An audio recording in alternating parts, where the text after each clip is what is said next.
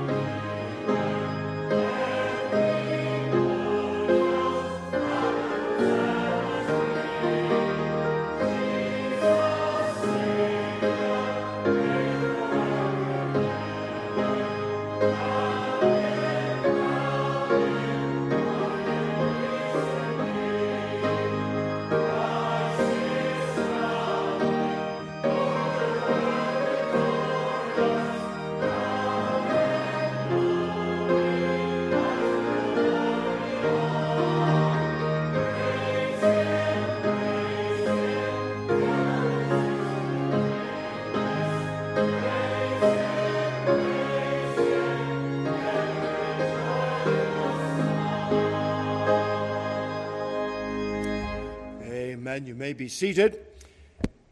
It is good to give praise unto the Lord with all our hearts and to especially know that the Lord is coming back again. And we're thankful for that great promise that we have in the Word of God. And even as John the Apostle prayed in the book of Revelation, he said, "Even so come quickly, Lord Jesus." He saw the state of the world in his day. And when he saw that, he said, "Lord, we need you to come back quickly." Well, we've advanced a long bit of ground and road from then. And yet our prayer continues to be the very same thing. Even so, Lord, come quickly, that we might rejoice in the everlasting kingdom of our blessed Savior. Let's still our hearts now, please, before the Lord, and we will come to commit our service unto Him.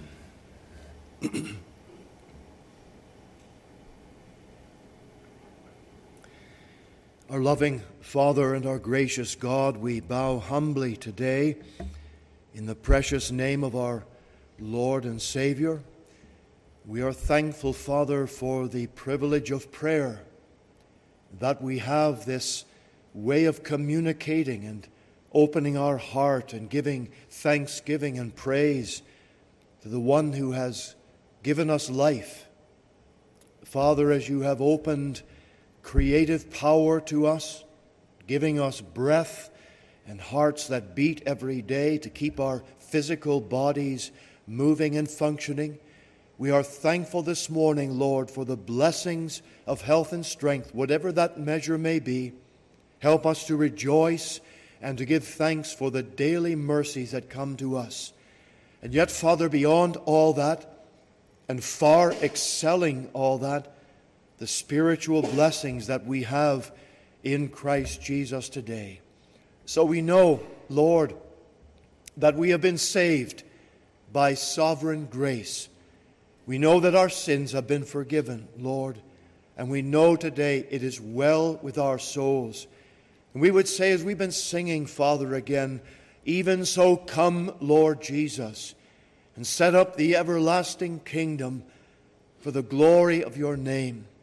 And we pray that each one of us will live daily in the light of the victory of Calvary, in the victory of the glorious resurrection and the soon return of our Lord Jesus. But Father, until then, that we might all be found faithful, serving, thankful for the privileges that are given to us. And we want, Lord, to be soul winners. We pray that as the communication of the gospel goes forward from us, from our testimony, from giving out a tract here or there, whatever it might be, our silent witness.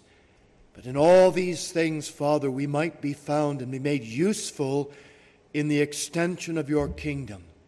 Lord, hear our prayer today.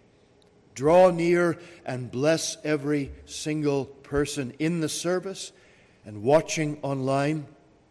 May there be a special word of encouragement from the testimony that will be given. As we open the Scriptures, write the Word of God upon our hearts. Lord, hear our prayer and save souls today. Lord, this is our cry and our desire.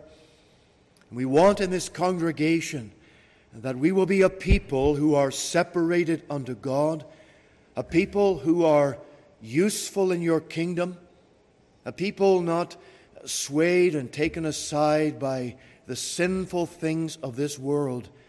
Lord, we will be kept faithful in our witness, and we will walk holy before you.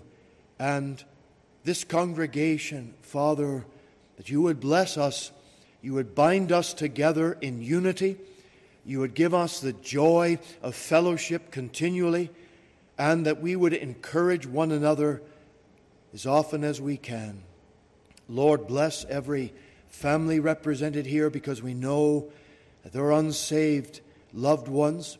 We often pray for them, and Father, again we are asking for their salvation, that you would work deeply in their hearts. Perhaps some have drifted away, and oh God, bring the word of truth that was sown in their hearts. Bring it back to them with power and draw them to yourself. Lord, hear our prayer today. We give thanks for the blessings that we have enjoyed with our young adult conference over these past couple of days. And dear Father, for every word that was given out by devotion and in the messages and in the communication one with another, Lord, bless by your Spirit's power the word to each one who was there. And we think, Father, too, of the gospel that was given out in printed form, the gospel that was given out by way of personal testimony and conversation. Lord, bring in a great harvest. We may never see these people again.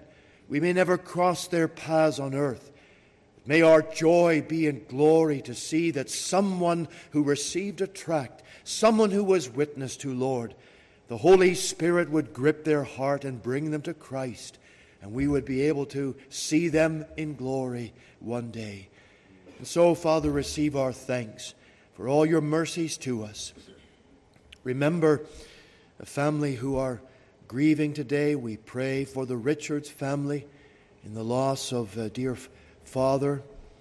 We pray that you would bless them and help them in all the details that will lead up to the funeral. We ask, Father, to remember the sick ones in our congregation, those closely connected to us in our families. Bless them all, and others who have perhaps needs that are spiritual, needs practical that we don't know of. We're thankful, Father, that every detail is known by our Father in heaven. So, Lord, bless us today. Bless us abundantly. Pour out your Spirit on us in every detail of our day. Remember those who are preaching and witnessing in different places. Remember the Schultz family in Barrie this morning. Bless them. Remember our brother Cranston in Port Hope. Pour out your Spirit on him. Remember the works across Canada. We think especially of the church in Prince George today and in Williams Lake as their pastor is here with us. Lord, bless them. Hear us now. Encourage our hearts. Receive our thanksgiving and our praise. For we ask in Jesus' name, amen. Let's continue in our worship this morning, please, by singing Psalm 95. If you're using our hymnal in the pew, it's at the back of our hymnal. And other than that, the words will be on the screen behind me. 95 Psalm, we will stand as we sing.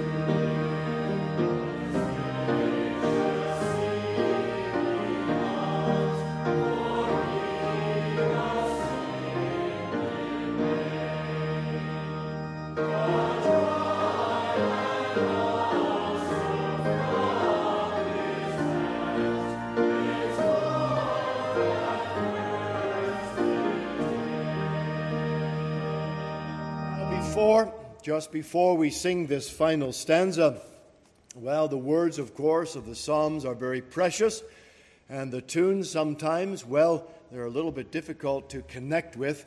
And this one, it seems, you have to take a deep breath and go down about 6 steps to get the first note, and then you try to fill your lungs and give praise to the Lord. But nonetheless, we do so because the words, they are very precious as we lift our thanksgiving and our worship unto the Lord. Oh, come and let us worship him. Let us bow down with all, and on our knees before the Lord our Maker let us fall. Let's sing this final verse.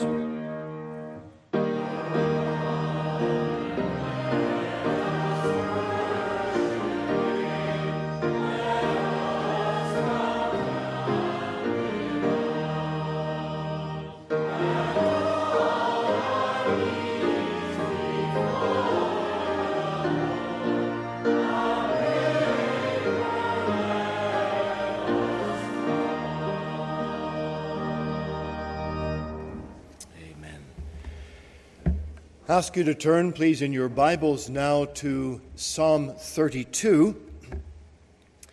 We're hovering around the Psalms this morning as we have sung, and we will read for our congregational reading Psalm 32.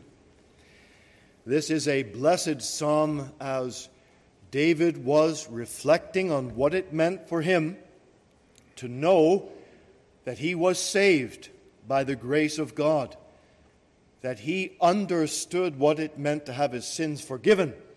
And there was no question, no doubt in David's mind whatsoever what that meant. God did not require his sin of him anymore because they had been taken away. And of course, David was looking forward to his Messiah. He was looking forward to the cross and all of the work that Christ was yet to do. He still understood and realized it applied to him. And that is true of every Old Testament saint. They knew what it was to be saved by the Lord's grace. Blessed is he whose transgression is forgiven, whose sin is covered. Blessed is the man unto whom the Lord imputeth not iniquity, and in whose spirit there is no guile. When I kept silence, my bones waxed old through my roaring all the day long. For day and night thy hand was heavy upon me. My moisture is turned into the drought of summer. Selah. I acknowledged my sin unto thee, and mine iniquity have I not hid.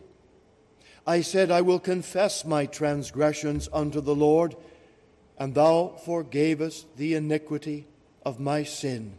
Selah. For this shall every one that is godly pray unto thee in a time when thou mayest be found. Surely in the floods of great waters they shall not come nigh unto him. Thou art my hiding place. Thou shalt preserve me from trouble. Thou shalt compass me about with songs of deliverance. Selah. I will instruct thee and teach thee in the way which thou shalt go.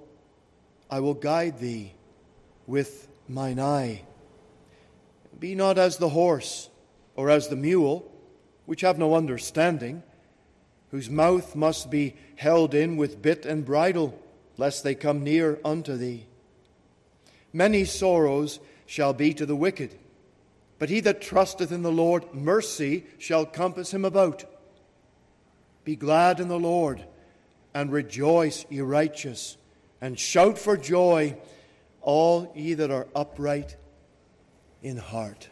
May God bless, we know he will, the public reading of his word for his own name's sake. Very happy that you're here with us in our morning worship time. You are most welcome in Jesus' name. And if you're here for the first time in our service, we want you to know you're very, very welcome. We're glad that you're here with us. And though I don't have your name, well, we'll certainly get to meet up with you at the end of the meeting today. And those viewing our service online today, maybe you have tuned in for the first time. You've come back to join with us. We're very, very happy that you are here. Pleased also that Pastor Andrew Simpson, who is the minister of our Prince George congregation, is ministering the word today and this morning and tonight. He's been with us for our young adult conference that started last Wednesday. I'll say a bit more about that just in a moment. We want to welcome those who have come to be with us because of that conference. We have two of our brethren who have joined us from our Mexico City congregation. Manuel is going to be sharing a word of testimony in the service in a short time, and Josue is also joining us, and we're thankful that these men have been here. And Elijah Foreman from the Prince George Church, we're glad that he has been with us for these few days. And also we have Audrey Munger, who is with us this morning, and she's from our Winston-Salem congregation. And Audrey, well, she won't be with us tonight in the service. She has to go back this afternoon down south to take up her work Monday morning. But we're going to have all of the folks who were involved in that conference singing in the service tonight, and we trust that that will be a blessing to everyone who will be in the evening service. Please remember also Brother James Fraser and his wife Diana. James is in Calgary preaching the Word of God for 3 Lord's Days, and I know he would greatly appreciate your prayers for him. The Schultz family, who is also with us, they are missionaries in the Czech Republic, have been ministering there since 2008, establishing a Free Presbyterian Witness there. He is ministering today in Barrie, and they will be with us in the evening service tonight. And we also have a fellowship time after the evening service, so please don't forget about that. A word of condolence from our congregation regarding the passing of Mr. Don Richards. Don is the brother-in-law of Mrs. McClellan, and we want to extend to the McClellan family, to the Richards family, our condolences in the passing of Don Richards. Do remember them. We don't have any details of the funeral yet, and when we get those, we'll pass them along to the congregation. Remember, please, in your prayers, Anna and Isabel, as they are recovering, both of them from hip surgery, and we pray that God's hand would continue to be upon them. Remember them in your prayer. Remember also a man by the name of Brooks. He is the son of a lady who attends our Calgary congregation, and she has asked for prayer for Brooks. He is in the Toronto area right now, and she's just seeking prayer for her son, that the Lord's hand would be upon him and would help him at this time. Well, let me give you a brief report of our meetings we've enjoyed over this past week. Starting Wednesday night, we had a combined meeting of our Young Adult Conference. We've been planning this for almost a year. Been very encouraged by everyone who's been able to take part in these meetings. Wednesday night was a joint meeting of our prayer meeting and also the young adults who were there. And then Thursday morning, we went on a trip to Niagara Falls. We did some outreach in Niagara Falls with an opportunity of fellowship and then also viewing the sites around there, and came back for Thursday evening for a meeting here in the church. And the theme of the conference, if you've seen the posters have been on the wall of the church for some time, well, it has to do with, are you just staying behind? Are you on the starting line? Or are you going forward in the service of Christ? And all of the services, the messages that we've been hearing have been really focused on that theme, and we've been greatly blessed of the Lord by the ministry of our brother Simpson. And then on Friday we went to Niagara Falls. No, that was Thursday. We went down to Center Island on Friday and did again some more outreach, and some very unusual opportunities opened up for personal witnessing, giving out the gospel, and do pray that the Lord would bless every gospel word that was given out, written or in the spoken form, and there will be much fruit from that. Yesterday we had an outing up north, and it's good to see that all of those who were there are seated and in their right mind, and there's no casts on their arms or legs, and they're all dried off. They looked a bit rough yesterday, some of them. They were trying to fulfill the scripture, mounting up with wings as eagles and flying. Well, they didn't fly too well. They came splashing down in the water. But anyways, we had a good time, and it was a safe time and a great time of fellowship, and it was a blessed opportunity to be together. Remember today, please, at 5:50, there will be our pre-service prayer time, and the evening service will be at 6:30, and our brother Simpson will be the preacher tonight. And also, we're going to have a testimony by Dr. Abby Schultz. She'll be sharing the word with us tonight by testimony. And then there will be a fellowship time for the entire congregation after the evening service tonight. So please remember all of these meetings. We will be gathering around the communion table at the close of this service this morning. And if you know the Lord as your Savior, if you've been born again, you are welcome to remain and have fellowship with us and remember the Lord's table in His own inspired and prescribed way. And if you are not a believer, you're welcome to remain and observe, but we ask you not to take the bread or the juice as it is passed around. Those are all the ministry announcements that we have for you at this time. It's a joy, again, I said, to welcome two of our men here from Mexico City. And Brother Manuel Flores is going to come now and share a word of testimony. Brother, you come up. It's been a great joy to be able to see these men. We connected with them through our Connect Fellowship that started, halfway through COVID. We wanted to have a way of outreach to the youth in our denomination, and through a connection that we've had here from our Toronto church down to Mexico, these brethren were able to join us at times, and it was great to see them. We said, we got to have a conference. We must get together when all this is over.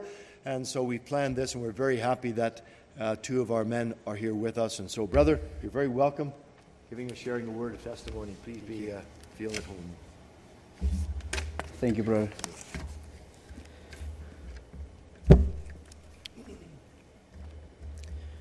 Good morning, brothers and sisters. It's an honor for me to be here. I'm very thankful that you have asked me to share my testimony this time. For some, they will share the exact time and hour the Lord saved them. But honestly, for me, I just identify a season or the year when that happened, because God has worked on me progressively. I grew up in a regular Catholic home in a very small city, and by regular I mean not practicing. When I was about 10 years old, my parents' older brother and I got into a charismatic church, invited by an aunt. We stayed there for approx 13 years. In this place, I met Lalo Peña, who is now a pastor of the F.P.C, and who would lead me later to the church, the Redeemer F.P.C, which I now attend in Mexico City, where Jason Boyle is the pastor.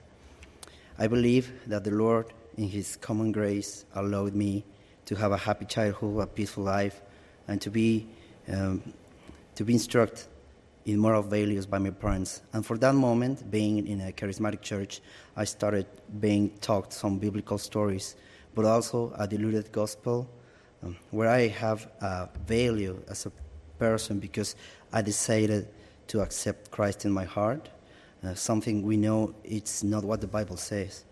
As Ephesians 1:4-5 says, according as He hath chosen us in Him before the foundation of the world, that we should be holy and without blame before Him in love, having predestinated us unto the adoption of children by Jesus Christ to Himself, according to the good pleasure of His will.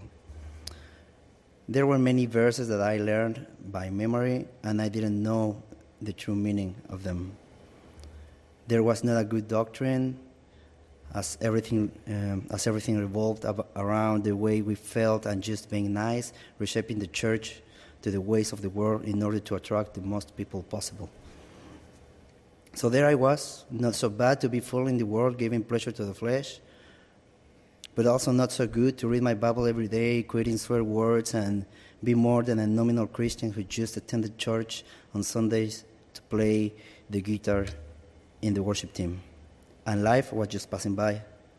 There was a time when some leaders in that church started studying the Reformed doctrines and doctrines of grace, one of which was Lalo Peña, who left the church and told my parents the true reasons of his leaving that church.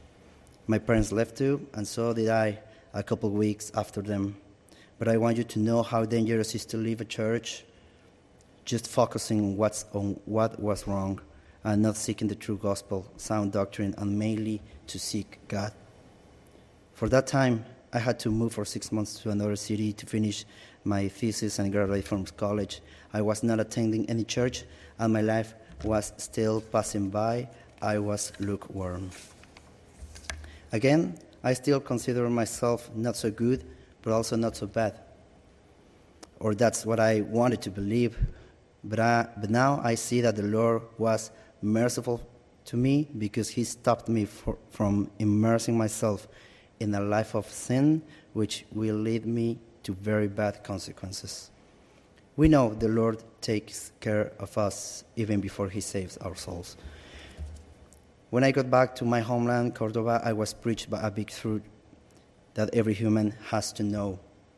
No matter how good you think you are, there is no way for a man to be accepted by a God who is holy and who demands perfection in order to be allowed into his glory.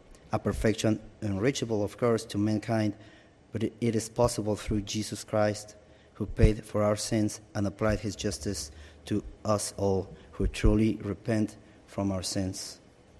I understood that you don't have to be a murderer or an addict to be against God, that living moral life wasn't enough, and that my years in a church were not going to save me. I knew I had to repent, but I was putting it off. Somehow my mother noticed I was lukewarm, and she never stopped me, telling me that I had to look after my salvation, and I thank God for that, for it was his mercy as well. In 2015, I attended a teenagers' conference where the preacher invited us to close our eyes and ask those who wanted to repent to raise their hands. So I did. I raised my hand. With many doubts in my mind about the salvation I thought I had before, but then the preacher asked those who raised their hands to come to the front so that he can pray for them. And I didn't want to do it, because there were people at the conference who knew me, and for many years I claimed to be a Christian and suddenly be asking for salvation. I stayed in my seat, with a war in my heart and mind, ashamed and feeling guilty, and when the service ended, I didn't move. Just watching all the people leave the place, and one young guy came to me and told me, "Hey, I saw you raise your hand, but why didn't you go to the front?" I said, "I don't know. I have many doubts, but I really want to change." Then I faced the hardest question I have ever had to answer in my life. Where do you think you will go if you die tonight? And I said again, I don't know. But everyone knows the answer to that. The problem is that unbelievers choose not to think about the state of their soul. And that's when I realized my whole Christian life was a lie. I told to myself, I prefer to believe the existence of a God according to my own thoughts and preferences. And I asked the Lord to help me have a real change, a true salvation, not just being a nice guy, but being adopted by him as his son. From that point onwards, I started to understand the Bible in the light of sound doctrine, and I wanted to have communion with true Christians. I would like to share one of my favorite passages which has spoken to me. It is in John 6:65 from 65 to 69.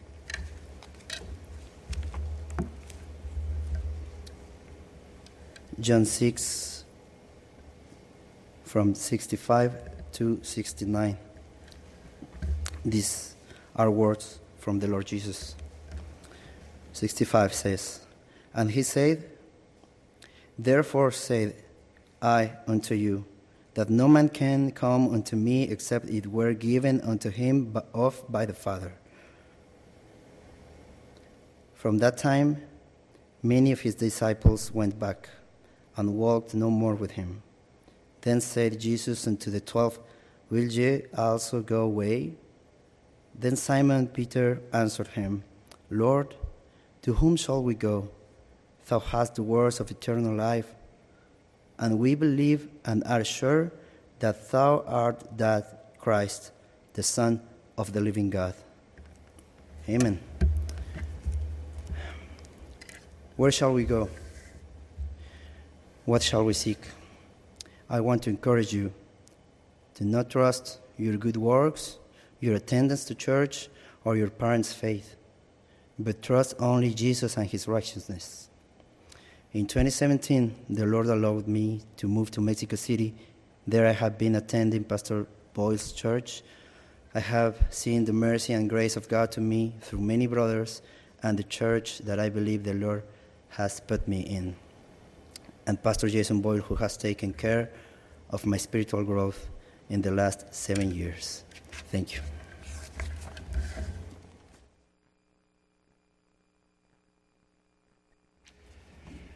Thank you, Brother Manuel, for sharing that today, and do pray for him and pray for the work in Mexico City, that the Lord would bless and prosper the work that's going on there and encourage us in the Lord and encourage them as well. We're going to sing number 408, please. And we will stand as we worship the Lord. 408 verses 1 and 3.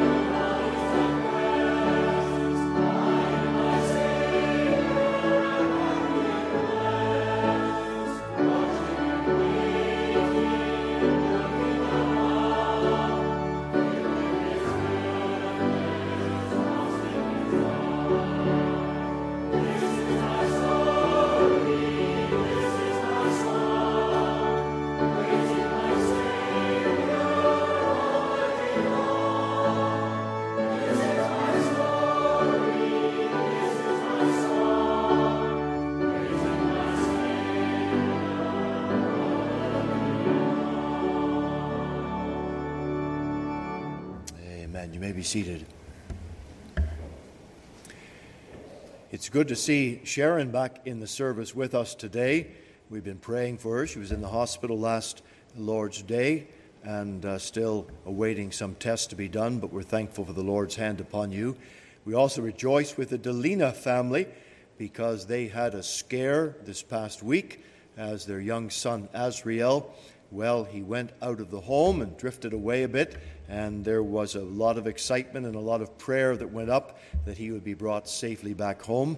But we're thankful that God answered prayer in that regard, and young Azriel is safe as well back home.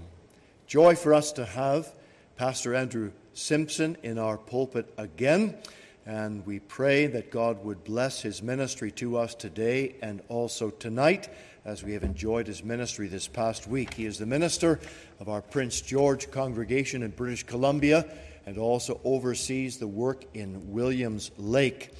And we have been following in prayer our brother's ministry and work, and we're very thankful he's with us today to give us the word of the Lord. So, brother, please come. You're very, very welcome here already. May I invite you to take the word of God, please, and turn with me this morning to John's Gospel in the chapter number 3. The Gospel of John, the chapter number 3. And as you're turning in your Bibles, can I thank your minister and the elders here for the opportunity to come, not just to this conference, but also to come here on the Lord's Day and preach the Word of God. I believe the last time I was here was in May 2019, and the Lord has done great things for our congregation in Prince George since then. And we're also so thankful for what the Lord has done this week in our youth conference. You have a wonderful group of young people in the church here in Toronto, and it's been wonderful meeting other young people from the churches across North America as well. May the Lord help us even to pray for them, even as the conference draws to a close. Let's read together from John chapter 3, and we'll read here beginning at the verse number 1, and let us hear the word of the Lord this morning. There was a man of the Pharisees named Nicodemus, a ruler of the Jews. The same came to Jesus by night and said unto him, Rabbi, we know that thou art a teacher come from God, for no man can do these miracles that thou doest, except God be with him.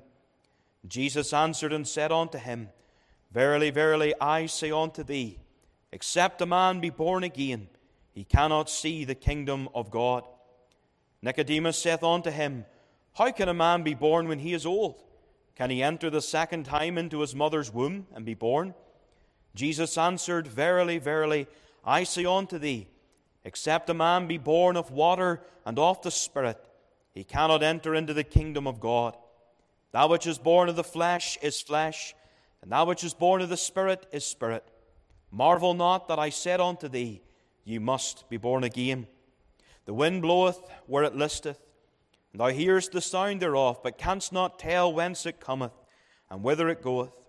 So is every one that is born of the Spirit. Nicodemus answered and said unto him, How can these things be?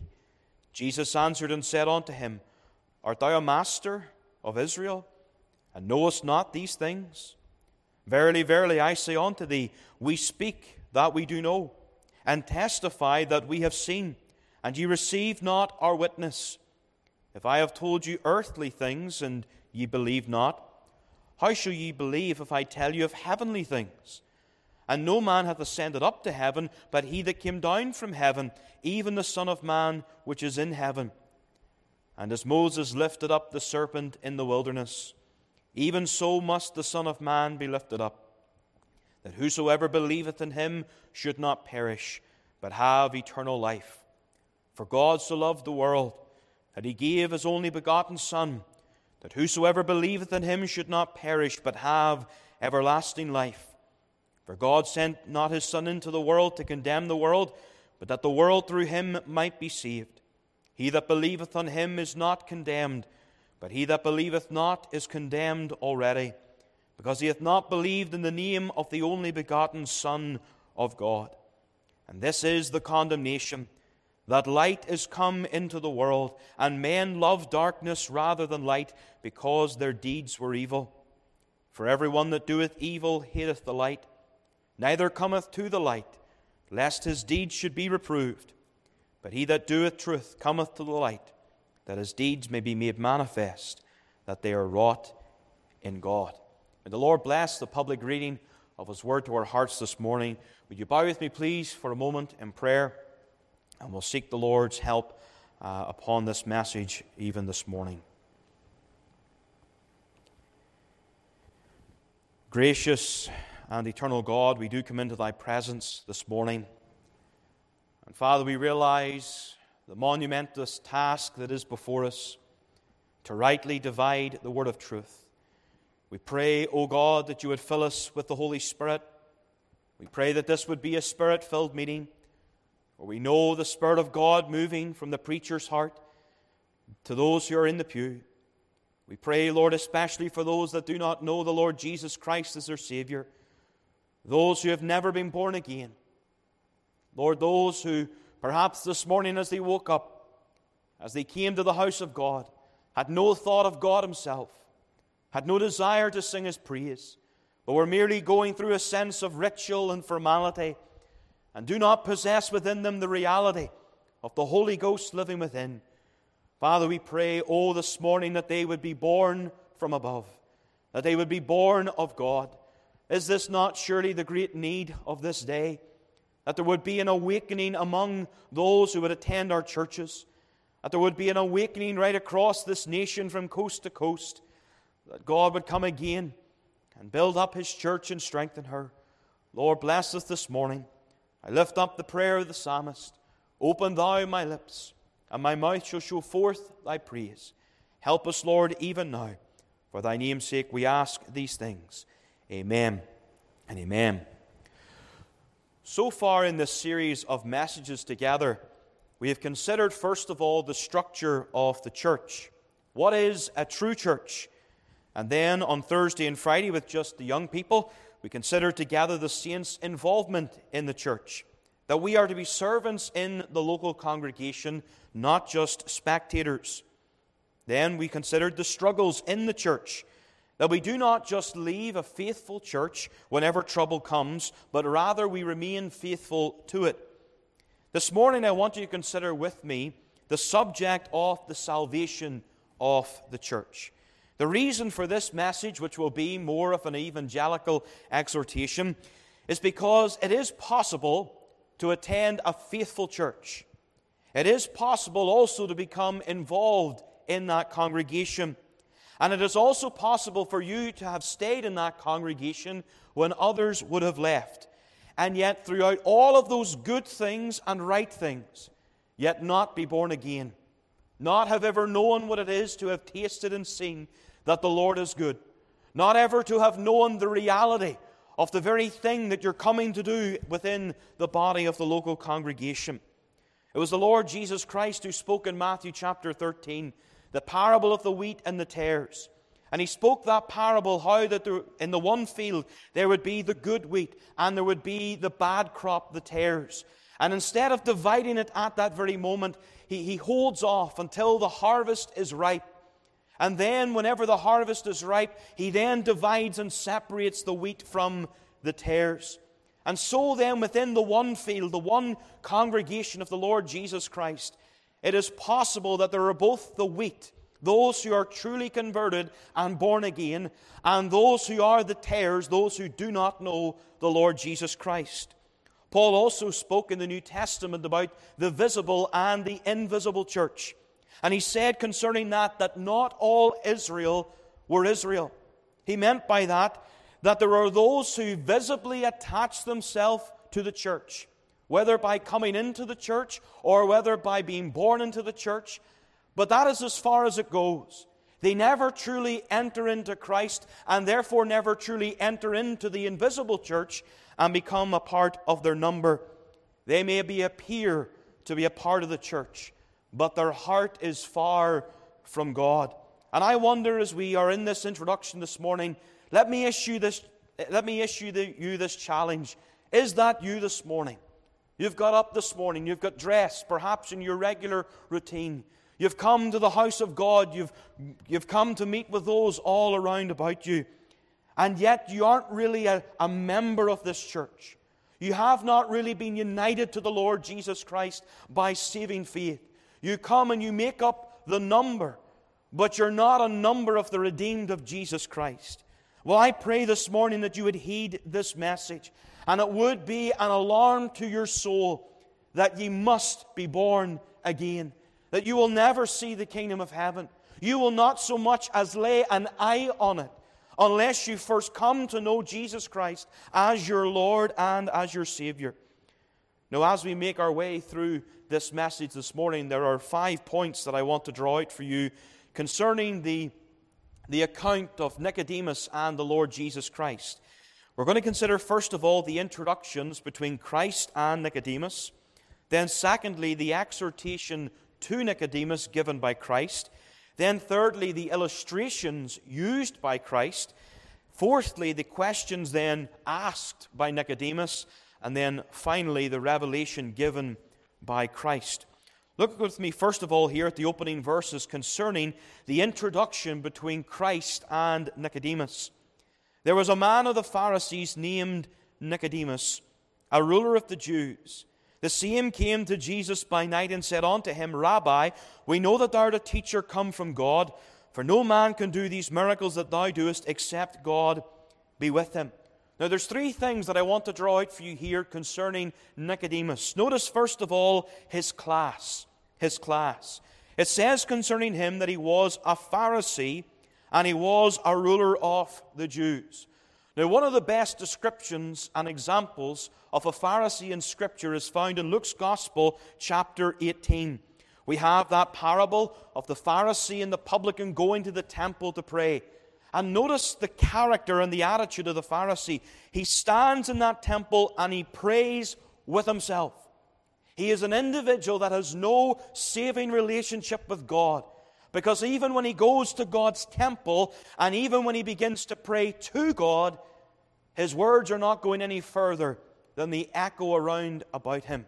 He is praying with himself in verse 11, chapter 18 of Luke. And then he begins in his pride to say, I thank thee that I am not as other men are, extortioners, unjust, adulterers, or even as this publican. And instead of basing his prayer upon the Word of God, instead of approaching God with humility, he looks to the publican and he uses the publican as the basis of his prayer. He says, God, I am not like this man, an extortioner. I am not like this man who is unjust, who would hang around with the adulterers or the riffraff of society. In other words, what he was saying is this, God, I thank you that I am upright and righteous. I thank you that I'm righteous. He then begins to go on more about his own righteousness. I fast twice in the week. That's above and beyond of what was required. I give tithes of all that I possess. And that means that it's not just that he had his total income and gave 10%, but rather everything he owned, everything that he brought in, whether it would be seed, whether it would be money, whether it would be clothing, he would give a tithe of everything in every part of he possessed. Again, over and above of what was required. And yet he did not know God. These things were of no benefit to his soul or to his spiritual state. But then we also see concerning Nicodemus that he was a ruler of the Jews. Now, as you read through John's Gospel, you'll find that when the Lord Jesus Christ is brought before the Sanhedrin, that Nicodemus was actually one of the rulers on the Sanhedrin, and at that time he stands up and he defends the Lord Jesus Christ. And so when it says that he is a ruler of the Jews, it means that he is a member of that 70-man council that the Roman government permitted to work out more of the cultural and religious disputes that the people in Judah at that time would have. And so he is a ruler of the Jews. But notice also with me his covenant blessings. His covenant blessings. He was a Jew. He was a ruler of the Jew. He was in covenant with God. And if we are to draw parallels between this old covenant that he was a member of and the new covenant, we might say, well, this man was a member of God's covenant community. He was a member of the visible church. He had been raised up through the synagogue. He had been attending the temple as per required of him. And more than likely, if you looked at him in his keeping of the laws of Pharisee, you would say, this man surely is righteous before God. Surely he is one who has been accepted by God. Look at the blessings on his life. And that really was a summary of their religion, the Pharisees. If you were blessed in life, that meant you were blessed of God. And so they would say, look at this man, he's in the church, so to speak. He's among the people of God. He's in that covenant community. He had all of these blessings.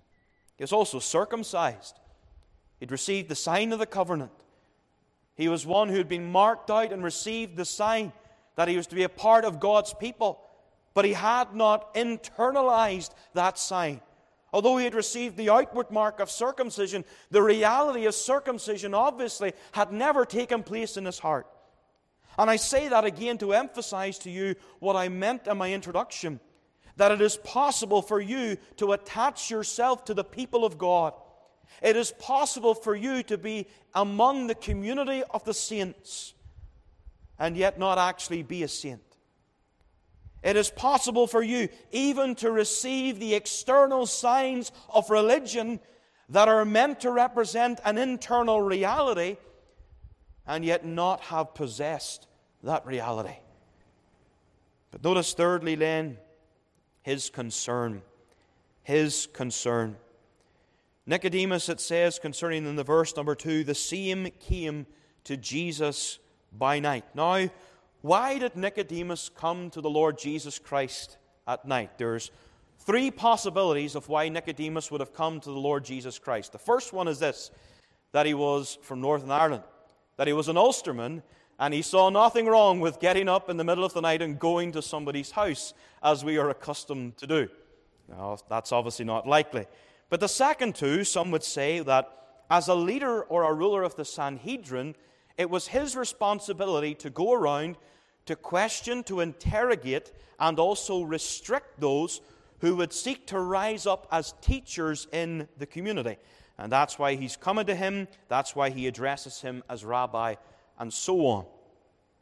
The third view, and I believe the most likely, and I'm most convinced of, is because this was a man who was burdened.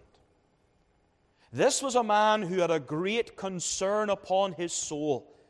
This was a man who had an itching question, a burning question on his heart. And I believe the question was this: am I truly a part of the kingdom of God? Am I truly a part of the Lord's people? Has God truly received me? And has He brought me to be His own? I say that because although Nicodemus begins very politely, Rabbi, and he makes an acknowledgement there that Jesus Christ truly had taught such things, that He must be recognized as a teacher. We know that our teacher come from God. He makes an admission that the Lord Jesus Christ had been sent by God. But when Christ responds to him, the Lord Jesus Christ just cuts right through that. No formalities, none of the polite introductions. And He looks at Nicodemus and He says, listen, truly, truly, verily, verily, I say unto thee, except a man be born again, he cannot see the kingdom of God. And that's why I believe Nicodemus came concerned. Because the Lord Jesus Christ went right to the very problem that he had, which was the problem of his heart.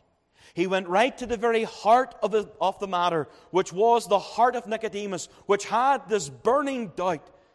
Am I truly a part of the people of God? Will I ever be in the kingdom of God itself? He could have come at any other time. The Pharisees were always surrounding the Lord Jesus Christ. He could have come in that official capacity as a ruler of the Jews. But no, He comes at night because He couldn't put it off. He couldn't leave it. And my friend, whenever the Spirit of God is striving with your heart and striving with your soul, the worst thing you can do is go to sleep. The worst thing that you can do is procrastinate. The worst thing you can do is simply put it off, even in this meeting. As the Spirit of God perhaps is moving upon your heart and moving upon your soul, don't delay. Even now in the pew, cry out unto God to save you, and He will have mercy upon you. The Lord Jesus Christ got right to the very heart of this issue. And so we see here then, secondly, the exhortation that the Lord Jesus Christ gives to Nicodemus. Verse number 3, verily, verily, or truly, truly, I say unto thee, except a man be born again, he cannot see the kingdom of God. Notice in this statement, in this exhortation that Jesus gives, He lays out a very clear precondition. He leaves Nicodemus in no doubt. Nicodemus, you will not so much as see the kingdom of God if you have not been born again. Nicodemus, there is absolutely no possibility of you ever getting into God's kingdom unless you first know what it is to be born again of the Spirit of God. What does it mean then when He speaks about this new birth? Well, the Lord Jesus Christ, when He speaks to him, He's telling him that a sovereign work of God needs to take place in the life of Nicodemus. Now, where do I see that? Well, notice with me the term there, the phrase to be born again. It's really one word in the Greek, and it means anothen. And it speaks of somebody who is born from above. Nicodemus, you need to be born from above. Nicodemus, this is not a work that you can do by looking inward. This is a work that must be done by you looking heavenward and looking to God alone. And so He's saying to Nicodemus that the new birth is a sovereign work of God alone. It cannot be engineered, it cannot be orchestrated, it cannot be brought about by the whim or wants of men. It is God who does the work. And then He also applies this. He says, listen, this sovereign work of salvation, it's a personal work. Because He says, except a man be born again, he cannot see the kingdom of God. And then in verse number 7, marvel not that I said unto thee, ye must be born again. And so the Lord Jesus Christ is being specific. He's not just making general application. No, again, He's addressing Nicodemus with all of his blessings, with all of the reputation that he had, possibly with everybody thinking, if there was anybody to get into the kingdom of God, it would be Nicodemus. And yet Jesus Christ looks to this man and says, ye must be born again. Oh, dear young person, perhaps you were raised in a Christian home, brought up in a godly family, sat in these pews from your very earliest of age. Let me say to you this morning that you will never see the kingdom of God except you are born again. You will never know what it is to enter into the joy and the peace and the blessing of this sovereign work having been done except you have been born again of the Spirit of God. Have you been born again? Has there been the experience and the evidence of the new birth in your life? He then also says that this is a necessary work. Ye must be born again. The Lord Jesus Christ is emphatic. Nicodemus, you must be born again. Somebody once asked George Whitefield, why do you preach so much upon the subject of you must be born again? And his reply to that, which I'm sure you all know, was, because ye must be born again. And we could read this verse 1,000 times, but my friend, the emphasis must continually be brought to the forefront of our hearts and lives. Ye must be born again. You will never see the kingdom of God except you are born again. And so it calls us to examine our hearts. Do we truly know the Lord? Do we truly know the Lord? Oh, ye must be born again. In many ways, the Lord Jesus Christ is speaking to Nicodemus, and he is just hammering this home. He's hammering it home. Some of you men that work with your hands, you know what it is to take a nail, and perhaps you put that nail and you're putting it into a knot or something like that, and it's very hard to hit in. And what do? You just take that hammer and you just keep beating it and beating it and beating it. Why? Because you want to drive it home. You want to drive it in. You want to secure that structure. And so, my friend, again, to drive it home to your heart this morning, I say to you, ye must be born again. The Lord Jesus Christ, in this conversation with Nicodemus, was essentially saying to him, Nicodemus, you are not going where you think you're going. You're not going where you think you're going. And dear young person, dear older person, with all of the blessings that God has given to you, unless this sovereign, personal, and necessary work has taken place in your life, then you are not going where you think you're going. But thirdly, notice with me the illustrations that the Lord Jesus Christ used. Nicodemus was having a hard time understanding what the Lord Jesus Christ meant, and we can take great encouragement from that. If you go out to evangelize and you try to present the gospel this way and the person just doesn't get it, you can become discouraged. Well, here we have the greatest evangelist who ever lived, who could read the hearts of men, and yet still Nicodemus just did not understand the nature of this new birth. And so the Lord Jesus gives to him three illustrations or three analogies. Notice the first one in verse number 3, except a man be born again. He gives to him the analogy of birth. And what he's trying to do is he's using these analogies to teach Nicodemus more about what this work of the new birth is and that needs to take place. And so to be born again is like being born. Now, whenever you and I were born, we were completely passive in our birth. You did not choose when to be conceived. You were not in your mother's womb with a watch saying, well, I'll just hang on for a few more days in here because it's nice and cozy. No, you did not have control. You did not have thought. It was God who sovereignly conceived you in your mother's womb, knit you together in your mother's womb, and then chose the very day in which you would be delivered. Birth is completely a sovereign act of God. And so again, the Lord Jesus Christ is helping Nicodemus see, Nicodemus, this is not something that you need to do by going back to the law. This is not something that you can orchestrate or engineer yourself or perfect. This is something that God must do within your heart. And then he gives the analogy of water. The analogy of water. And he says there in verse number 5, verily, verily, I say unto thee, except a man be born of water and of the Spirit. And so he brings those two things together, the water and the Spirit. He cannot enter into the kingdom of God. Now, what's the water here? Well, there are many cults that would say this water speaks of baptism, that you are not born again until you enter through the waters of baptism. But what does the Scripture say concerning this term? It's simply saying here, water. So what does the rest of Scripture say concerning about being born again and the use of water in our new birth? Well, read with me, if you would, in the book of Ezekiel. Or let me read it to you.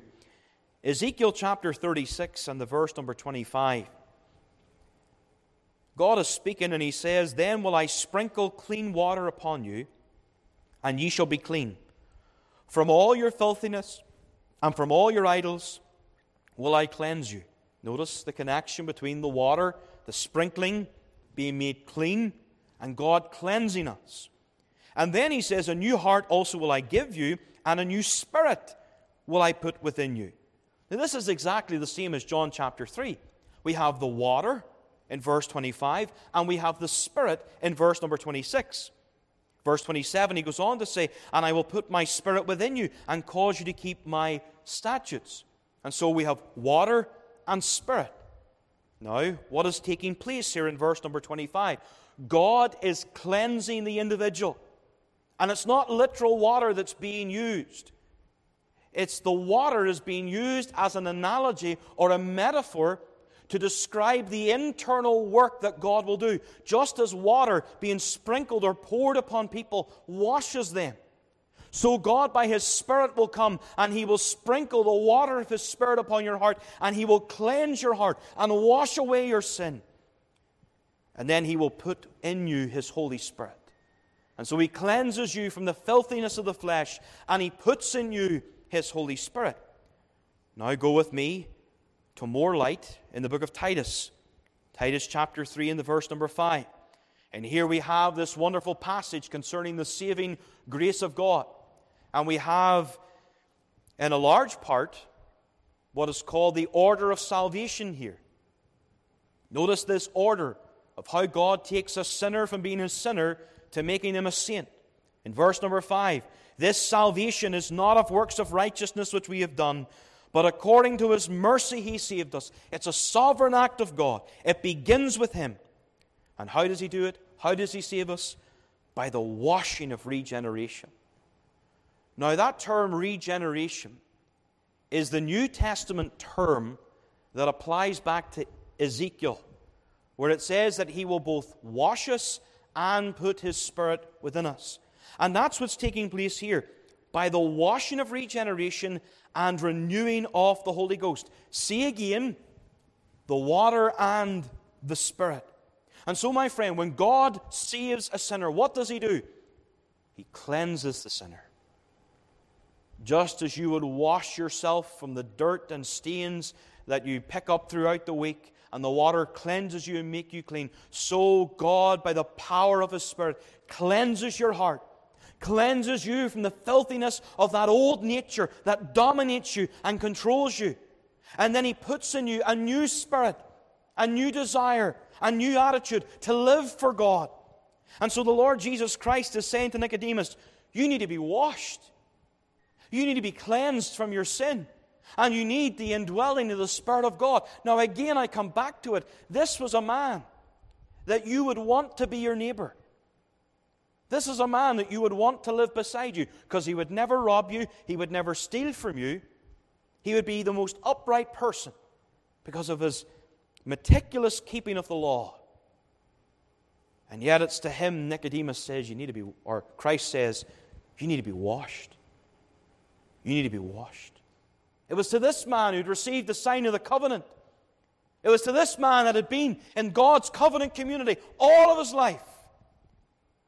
And yet he did not have the Spirit of God dwelling within. Well, my friend, I say to you this morning, you need to be washed from your sin. You need to have that heart cleansed. You need to have that old nature washed and cleansed by the precious blood of the Lord Jesus Christ. And you need the indwelling of the Holy Spirit in order to be regenerated by the Spirit of God. And praise God, it doesn't end there, because in Titus we're regenerated by the Holy Ghost. Then we are justified by His grace. Then we are made heirs, adopted into His kingdom. And then we are sanctified, made good and profitable unto men. This is a full and free salvation that Christ gives. Has your heart been washed this morning? Have you been cleansed? Is there not a great encouragement in that?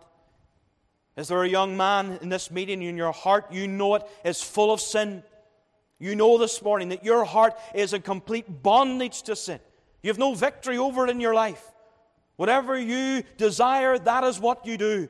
Whatever sin tempts you, you simply give in. Why? Because you've never been washed from your filthiness. You've never had that Spirit put within to live for God. Well, here is the good news of the gospel this morning. If you feel that weight and burden of sin upon you, you can be washed.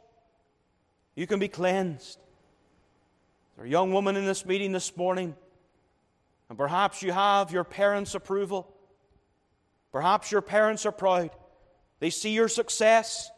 They look at you in the outward, and they're so proud how you've grown and matured and blossomed into a young woman.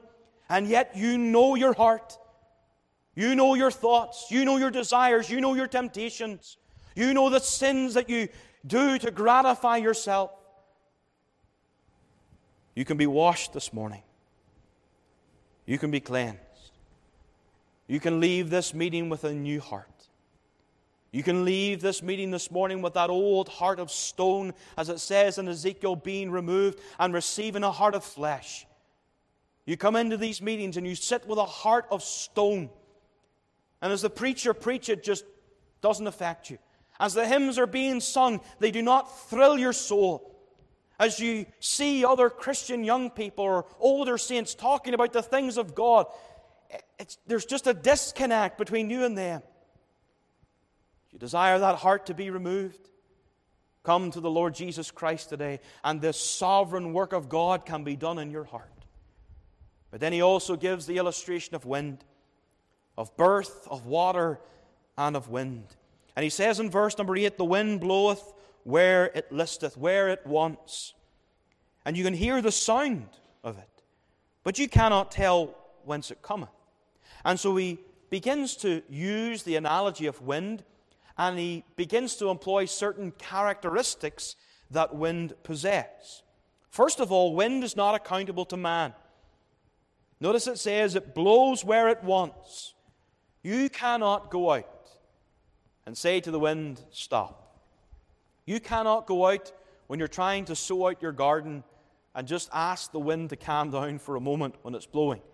You cannot go down to your lake and so on if you have a sailing boat and say, well, I hope we have a good windy day to catch the wind within the sails. You have no power over it. It's not accountable to man. And so the Spirit of God is not accountable to men and women. Because there are people that say, listen, I know I need to be washed. I know I need the Holy Spirit. I know I need to be born again. But I will wait. You know what essentially you're saying? You're making God nothing more than your own receptionist. Saying to Him, I will call you when I want, but for now I will tell you to go away because that is what I want. And yet the Spirit of God is not accountable to you. You're not guaranteed of a deathbed repentance. You're not guaranteed that as the Spirit of God is striving today and this morning, that the Spirit of God will strive with you tomorrow or the next Lord's Day. Does the Scriptures not say today, if you hear His voice, harden not your heart? Does it not say, seek ye the Lord while He may be found? Call upon Him while He is near. Because there's a time when He can't be found. And there may come a time when He is not near. The Spirit of God in the new birth is not accountable to man, but also it is irresistible. It is irresistible. Again, you cannot go out and tell the wind to stop. You cannot go out and tell the wind to change direction. You can do things to shield yourself from the wind, but you have no power over the wind itself. And that ought to be a great encouragement for every parent here today, that as an unsaved child, unsaved family member, that the Spirit of God is stronger than the rebellion of your child's heart. That the grace that saves is irresistible. And the grace that saves can go into a heart that has been so hardened by the gospel and a neck that has been so turned and is stubborn and can turn them in a moment. It is irresistible. It's also unpredictable. He says you cannot tell whence it cometh. You cannot tell whence it cometh and whither it goeth. It blows here and it blows there. And so the Spirit of God can come this morning and can strive with your heart, and yet you're not guaranteed again that it will come again and strive with you. Genesis chapter 6, my spirit shall not always strive with man. But it is also unseeable. You hear the sound, but you cannot tell whence it cometh. You can see the effects of wind. You can see the trees blowing. You can see the leaves blowing down the street. But you can't actually see the wind itself. And so the Spirit of God perhaps is moving even on this meeting this morning. And perhaps the Spirit of God, blinded to our eye, is moving upon your heart and soul. Oh, I urge you today, I stress it again with great importance, you will never see the kingdom of God except you have been born again. This is the new birth. This is a sovereign work of God in which you are passive just like your own birth. This is a work that thoroughly changes the sinner. It is personal to you because God washes you and fills you with His Spirit. And it is a work done by the working of the wind, His Holy Spirit. But fourthly, notice the questions that Nicodemus had. In verse number 4, how can a man be born when he is old?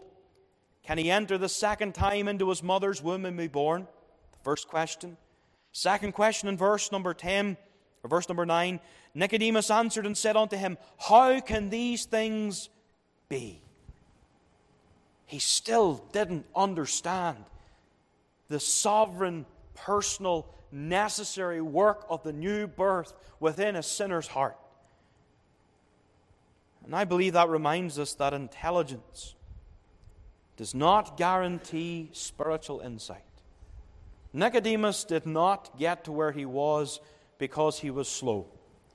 Nicodemus did not get to where he was without hard work, study, and diligence to be a ruler of the Jews, to be a part of that 70, of the Supreme Court of Israel, if we could use that language. But it didn't mean that he understood the gospel. Why is that? Is it about intelligence? Is it that some people it just clicks for them, and other people it doesn't? You know the way some people, whenever you're training them up, and you have to teach people different ways, there's some people they can learn just by looking at a chalkboard or a whiteboard and just watching somebody, but other people need something in front of them. They need to actually have things to work with and so on to actually understand. Is that the case with the gospel? That some people understand it because of the preaching of the word, but other people it's just too difficult to comprehend through preaching? It's not about the mind, it's about the heart. The Pharisees were filled with pride. We read that in Luke 18. And Jesus said, except ye become as little children, ye shall never enter into the kingdom of God. And so, my friend, this morning, perhaps you're still not getting it. Perhaps this is still going over to the top of your head and you're just not comprehending it. It's not about the mind. It's about the heart. And you need to go into your heart and you need to humble yourself before God. You need to submit yourself to His word and to His will.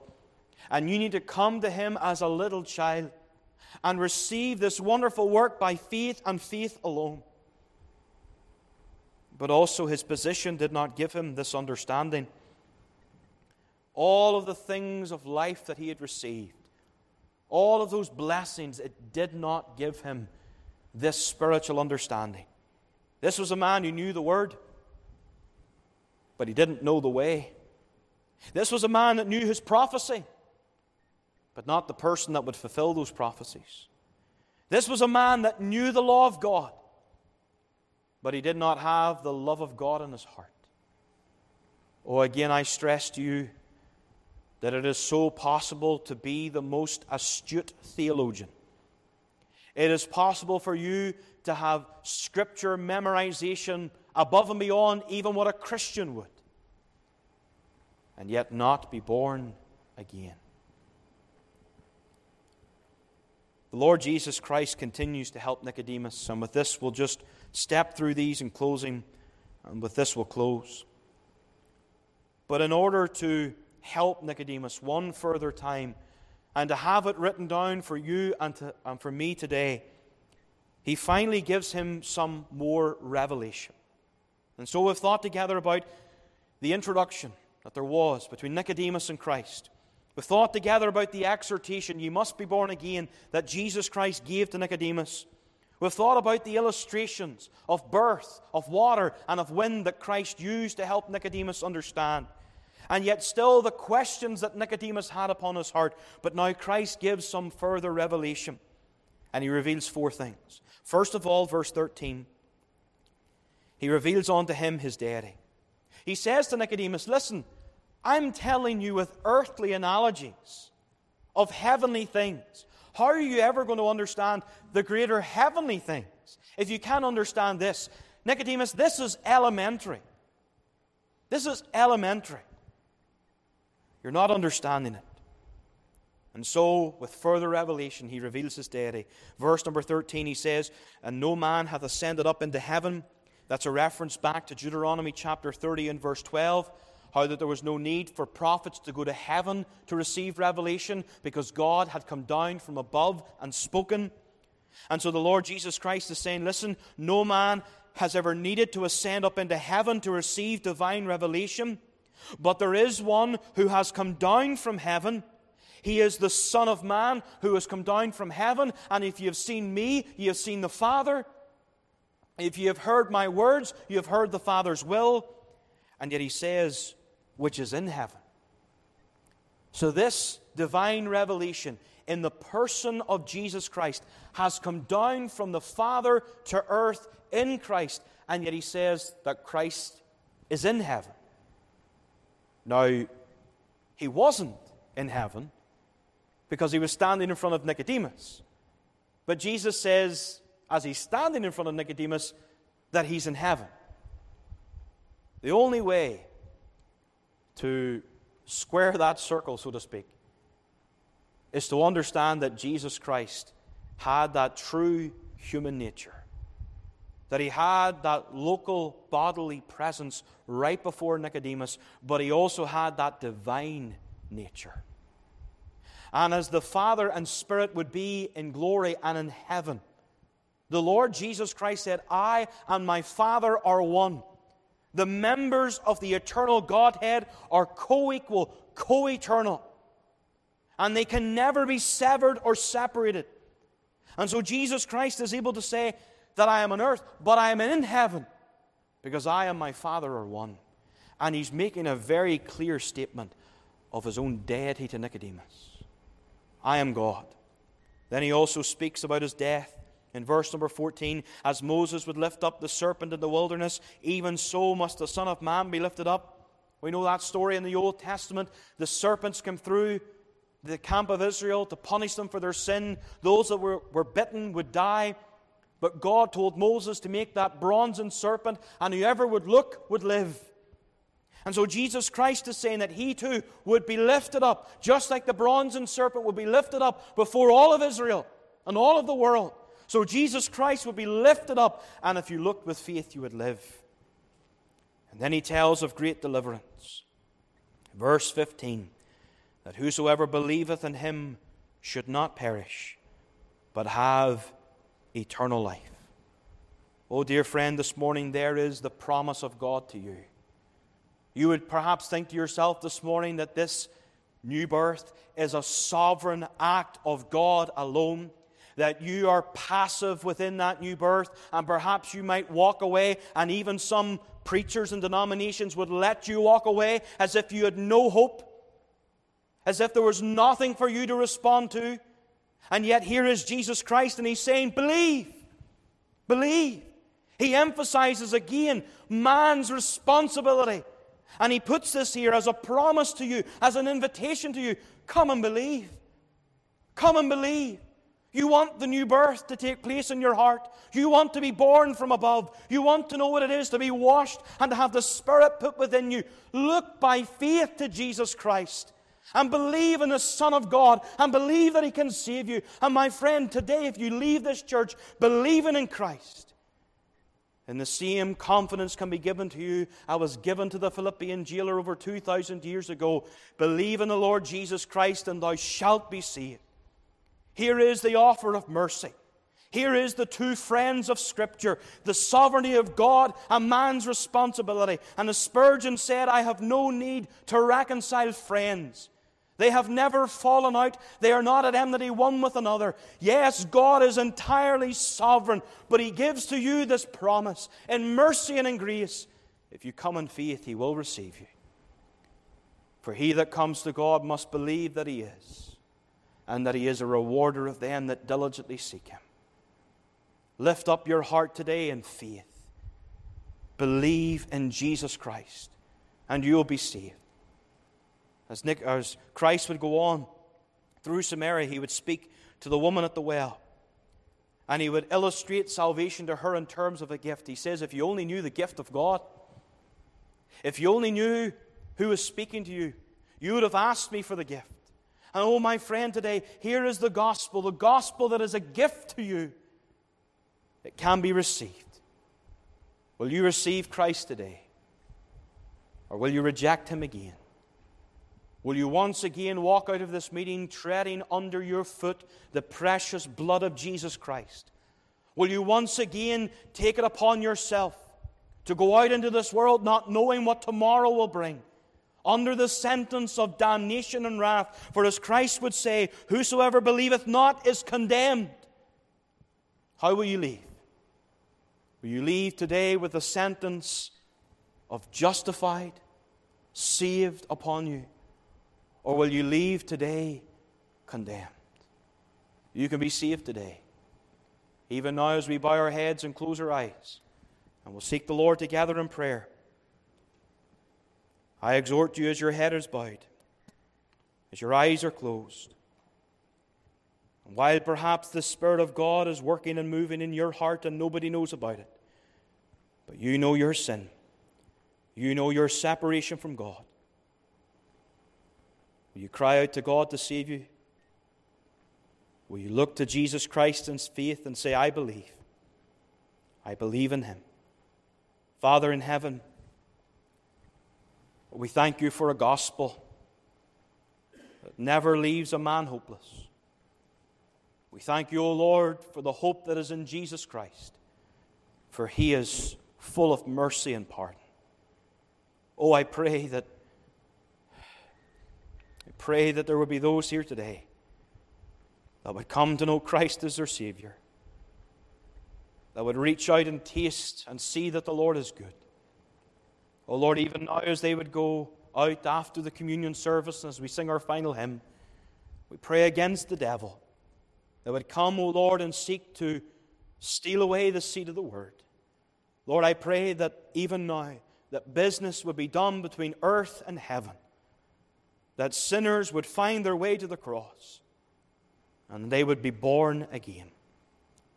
And that everyone who is gathered in this meeting today and is congregated in this church, that together someday we might look and see together the kingdom of God. For we ask this in Thy name. Amen.